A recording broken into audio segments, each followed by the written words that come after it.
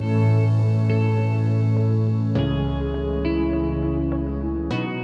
name is James Montavon. I took the Giving What We Can pledge probably about a month and a half ago, and my wife took it a week ago.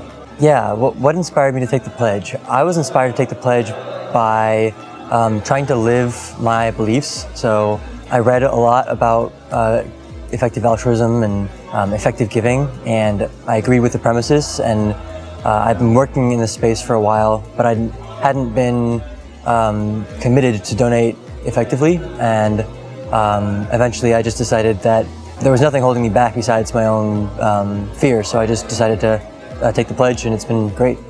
It feels really good to give effectively. I think that's one of the things that giving and doing good has really changed my mind on. It feels great. It feels great to do things in the world, and it feels great to help others do things by giving your money that improve the world. If someone's interested in taking the pledge but they're unsure, I think the easiest way to do it is to just try it. But I would say try it with a commitment.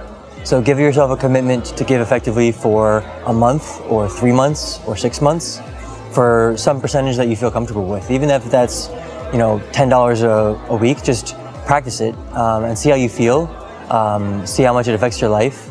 You can kind of titrate that up. You can increase or decrease, or you can decide that it's enough and you can take the full plunge. That's what I ended up doing, as I gave effectively and gave more and more of my income, and then I just decided that it made sense to commit to doing this for the rest of my life.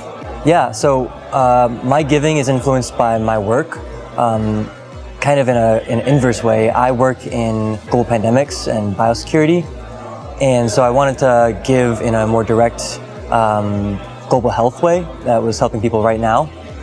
So I give to Partners in Health to help build a maternal center of excellence in Sierra Leone, and my wife gives to GiveWell's top effective health charities.